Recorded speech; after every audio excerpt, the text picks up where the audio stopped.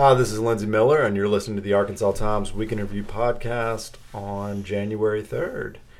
On this week's episode, we're going to talk about a ruling in the case of a fired Little Rock police officer, the latest in the Hunter Biden and Pope County casino sagas, and who knows, maybe some more. I'm joined as usual by Max Brownlee. Good afternoon. Happy New Year to you and to all our listeners out there. 2020. So, Circuit Judge Fox this week ordered Charles Starks reinstated as a Little Rock police officer, but with a pay reduction. Starks was fired last year after he fatally shot Bradley Blackshire during a traffic stop. His firing was later upheld by the Little Rock Civil Service Commission. Yeah, and it's a hard case. You know, you have a person who's dead at police's hands. And even most of the police who reviewed it thinks that there were some problems in the way Charles Starks handled the stop of this guy driving a stolen car. Didn't block the car in sufficiently and didn't wait for a backup, and then moved in front of the car, which is something you're only supposed to do if you think it's going to result in the need to use deadly force. But the judge looked at it all and did it on the basis of the Civil Service Commission hearing and decided that while there was a terrible loss of life, that perhaps worse things could have happened had not Starks acted as he did. The car kept moving. The car struck Starks and said that a suspension for 30 days and a reduction in pay were sufficient. The city's going to appeal.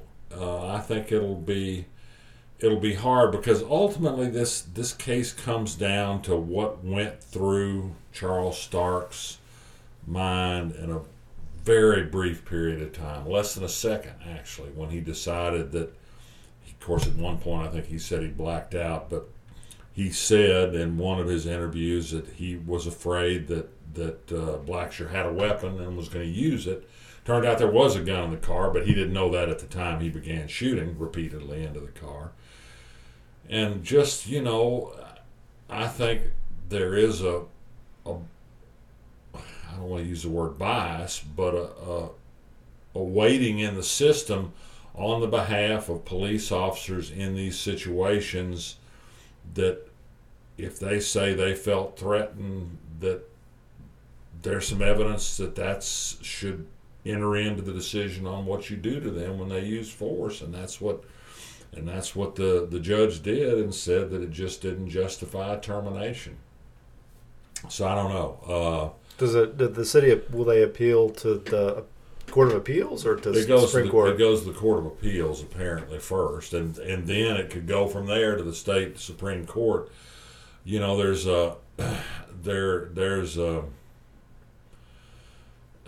you know, it's I talked at some length to Starks' lawyer, Robert Newcomb, yesterday, and of course his view is biased in favor of his client. I think he makes a pretty strong case that the precedence here favors Starks. And the biggest thing in Starks' favor was 4 separate officers in the chain of command who said that he should have been exonerated. And also the prosecuting attorney, Larry Jegley, who said his actions that day were justified. And the judge said in the course of making his decision and overturning the firing that he didn't see either a criminal or civil liability on Charles Starks' part. There's a federal civil rights case pending in which they allege that he and the city, for lack of training, do have a civil liability, and that case is going to go forward, and it'll get a hearing from another set of judicial eyes. This thing is a long way from settled. I think really in some respects, not to minimize the loss of life to Bradley Blackshire, who, by the way, was not a choir boy. He had a criminal record. He was facing pending charges. He'd had a weapon before, so on and so forth. But none of those things were known to the officer who stopped him. Is the mayor's decision to get into this case aggressively. He forced out a change in procedure, release of an edited version of what happened on video that day. I think it's fair to say that he's been viewed is something of a supporter of the family. He sent words of condolence to the family on the outcome of this. He clearly, I think, his police chief overturned the lower officers and ordered his firing despite the findings of others. The Civil Service Commission, which answers to the mayor ultimately because he appoints them, upheld the firing. The mayor had nothing to say yesterday, but this one is it is viewed, and I don't think unfairly, as the mayor's influence got Starks fired. And the mayor has said he was going to have a different day on police community relations, and that there was going to be a less of a presumption in favor of officers who use excessive force, and I think that was welcome, because I think this department has gotten away with use of excessive force too often in occasions when it shouldn't have. Didn't make the police union happy. The police union was very happy that Starks' firing got reversed. They had hoped that the mayor and city wouldn't appeal, but they are. The city is spending a huge sum of money to have outside counsel defend it from the Friday firm rather than using the city attorney's office, which is sort of interesting in itself to give you some idea of how important they view upholding this firing is.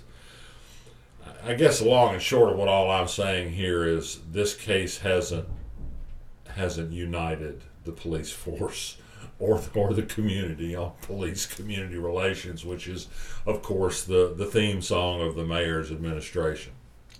So does Starks go back on the force pending appeal? Well, that's not yet determined. They would want him to go back to work, and I think that the city will ask that the judge's order be stayed pending the appeal, and so that's yet to be decided. Don't know that yet. I think one interesting question will be what job he's assigned to. He will not go back on patrol. The chief will not put him back out on the streets. Then that becomes a problem because, he needs to be in a job. We've had some firings reverse in the past. There was a famous one, Sonny Simpson, who eventually became police chief, who was demoted because he got on the outs with the chief, and they created a job as night jailer for him, which was not a job at all. And so what they do with Starks, if and when he does go back to work, is going to be interesting because, in some ways you would want them to work out a settlement, to pay some money and to him and let him move on. But I don't know what's going to happen. Another interesting case is this case in federal court. This does not help the federal court case, what's occurred. And you do wonder if this will be a case that, from the influence of the mayor, that perhaps the city decides to settle, as they have done before. This is the federal court civil rights case, and pay some money. The city did that once before in the case of the father of the black police officer who got shot, and the city defended that case for the longest time, but ultimately they made it go away by paying, I think, close to $1 million. So, there's still a lot of threads to follow in this case, and the longer it lasts and the more it lingers, the division that exists in police community relations and within the force itself just continue. So it's a bit of a headache for the new mayor, I think. Speaking of threads to follow, a lot has happened in the Hunter Biden paternity case since we last talked about it. There's a new judge. There's a petition to intervene by some nutty folks. Yeah, two nutty petitions. Well, Judge Dodd McSpadden, who said he was going to treat this like any other case and move through it expeditiously, suddenly on New Year's Eve got off the case for reasons unknown, and so the case then fell by the judicial plan in that district to Holly Meyer, and she said she'll take the case, and she was intending to go ahead with a hearing in the case next week, but now Biden's attorney has asked for a delay. He said the other judge getting off the case and saying it was off the docket meant they weren't prepared to go to the hearing. We don't yet know if the new judge, Holly Meyer, is going to say we're moving ahead with this and getting with it. she can take a no-nonsense approach and get tough on Hunter Biden, and I think a fair-minded person could conclude that Hunter Biden is doing everything he can to avoid being brought to the bar of justice on paying for this child he apparently fathered. But there's some problems. Hunter Biden lives in California. He is not totally beyond the reach of the court, but they can't drag him in and put him in jail for contempt of court unless he's in the state of Arkansas, which he currently is not. I mean, there are just some real procedural problems in getting him. And the judge can go ahead, have the hearing next week without Biden, make the determination that he's the father of this child that's a little over a year old, do the best he can out of the information he has on what a temporary support payment should be and order it. But then Biden doesn't have to pay it, and there's no way to put him in jail for not paying it. The judgment will accrue, the money will accrue to some point where they can go after him and get it, but it doesn't necessarily provide instant help to the woman. This case is just kind of going into a mess, and not the least because he's Hunter Biden. He's the vice president's son. He made a lot of money at one time on the strength of his name, working for a company in Ukraine and working for a company in China. And now these two people, one of them a private eye from Florida and another one who says he's a resident of Israel, have filed these very strange intervention motions saying we want to talk about these ill-gotten gains he got from these private jobs. But the best I can see, neither of these things are relevant to a child support case. I mean, maybe he made that money. Maybe it was made illegally. The question is, does he still have any of the money to pay child support with? That's really the only relevant issue. And what he did to get it doesn't really matter in this case. But those motions to intervene are pending. The attorney for the woman, London Alexis Roberts of Independence County, wants Biden held in contempt for not providing all the financial information he was supposed to provide.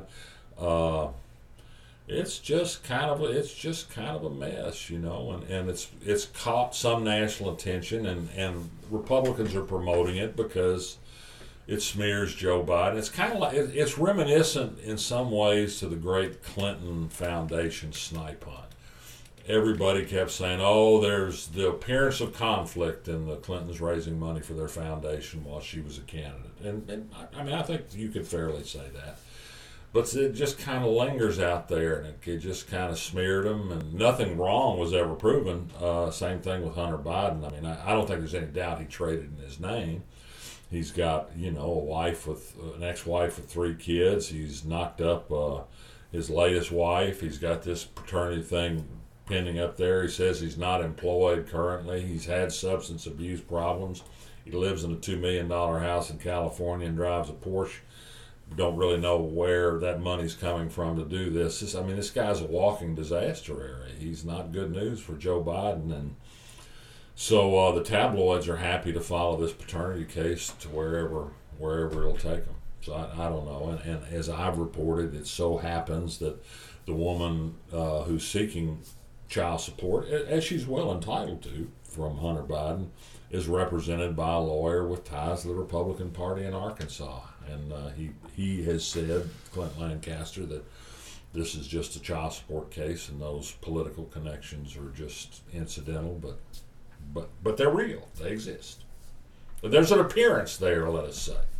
Okay, well, moving on to another story that's fairly hard to follow unless you're reading about it on a regular basis, and that's the Pope County casino fight. Yeah, and I hesitate to get too deeply into all the law on this. Let's see if we can. Well, this much can be said simply. At the moment, the Racing Commission of Arkansas, which regulates casino gambling in Arkansas, has one pending application that seems to meet its standards to get a casino permit in Pope County, and that's the Cherokee Nation. There are a lot of people that don't want to see that happen. One of them, there's a group that's against casinos, period, in Pope County.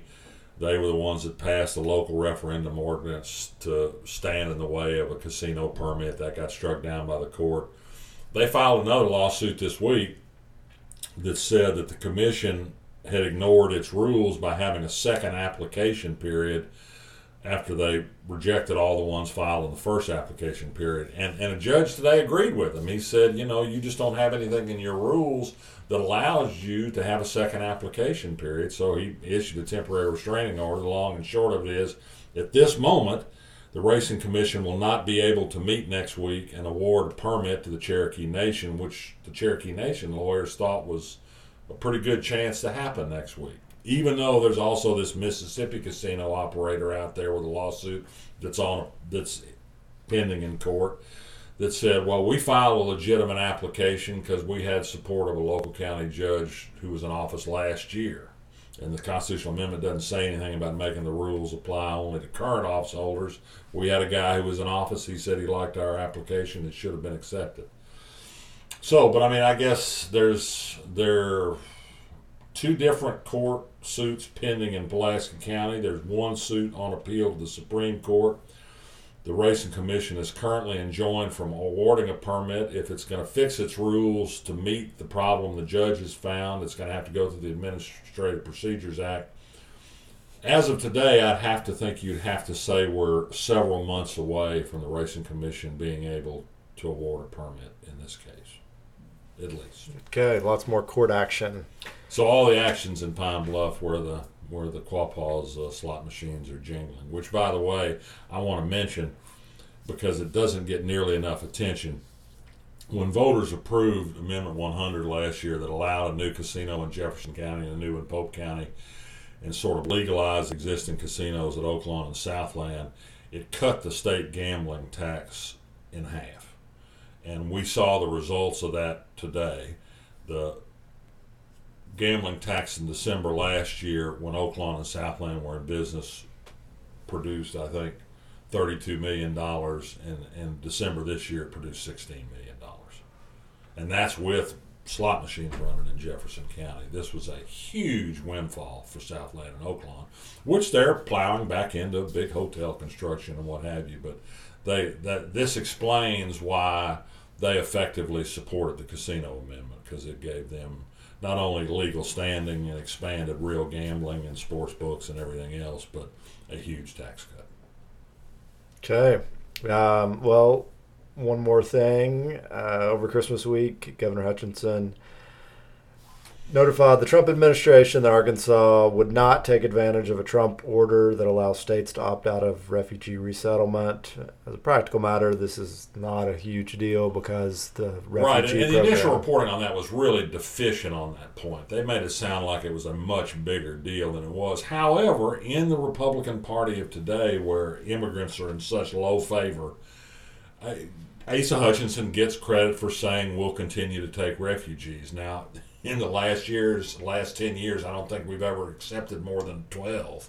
So we're talking, and they've been pre-cleared and gone through an extensive process. The big hoorah was overtaking Syrian refugees, and I think Arkansas has had a grand total of 1 over the years since this arose. But he said he would do it, and it prompted. But to give you an idea of why it's not necessarily an easy thing to do, is Senator Trent Garner, who's probably the worst person in the Arkansas legislature, I think, but issued a blast on social media saying that the governor had many questions she should have answered about the cost of the state, none essentially, and other questions about giving some comfort to these people who are fleeing unimaginably bad situations in their homelands. And by the way, most of the people who are granted this refugee status are not Muslims. Those people we hate so much, the 2/3 of them are Christians. So fleeing oppression in their homelands.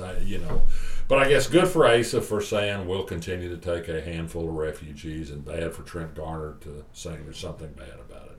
And bad on Trump for letting states opt out. They've been getting pushback in a lot of states from religious people because, believe it or not, the Christian Bible says you're supposed to comfort the afflicted. The story of the Good Samaritan, that they used to tell you in Sunday school. If that means anything, we ought to be taking in people who need help. No doubt. All right, well, let's move on to endorsements. What do you have this week? All my endorsements are, they're kind of reverse endorsements. I watched this movie Diane that a bunch of people recommended, and Mary Kay Place does a great acting job of this woman who just has all kinds of family difficulties. It's a little independent film, and it was just kind of a bummer, you know. It was just kind of depressing. I don't know. I mean, maybe it was artistically depressing, but you didn't see any holiday movies? No, I didn't. I stayed home when everybody went to. What did they go to see? I did watch Marriage Story on Netflix. On Netflix, and it was it was pretty good. It started slowly, but it finally got some motive force on it. It was all right. I haven't seen that yet. I've heard it's not a date movie. No, it's another one. Maybe not one to watch with your... it's another one. I mean, I'm just a sap. I mean, give me Hugh Grant and one of those Love Actually. Yeah. I mean, just give me a rom-com. I'm easy to please. So you haven't seen Uncut Gems? No, and I it's because I just have a real Adam Sandler bias. I just don't like him. And everybody says this isn't Adam Sandler, that it's a wholly different thing. And my son Fritz, who's a real movie buff, and he it's not an Adam Sandler fan particularly, thought it was really good, but I don't know. Yeah, I saw it this week. It, as my buddy described, is sort of like a 2-hour panic attack, but in a good way. Well, it's nonstop. It might be okay. No, I've been watching British detective serials like Shetlands and Vera, and just kind of taking in the British scenery and the windswept Scottish Isles, and I get a lot of pleasure out of that. Well, if anyone out there is undecided on whether or not they could stomach Uncut Gems, I'd encourage you to check out Good Time, which is the Safdie brothers who directed Uncut Gems. It's their previous movie. It's on Amazon Prime and maybe some other stuff.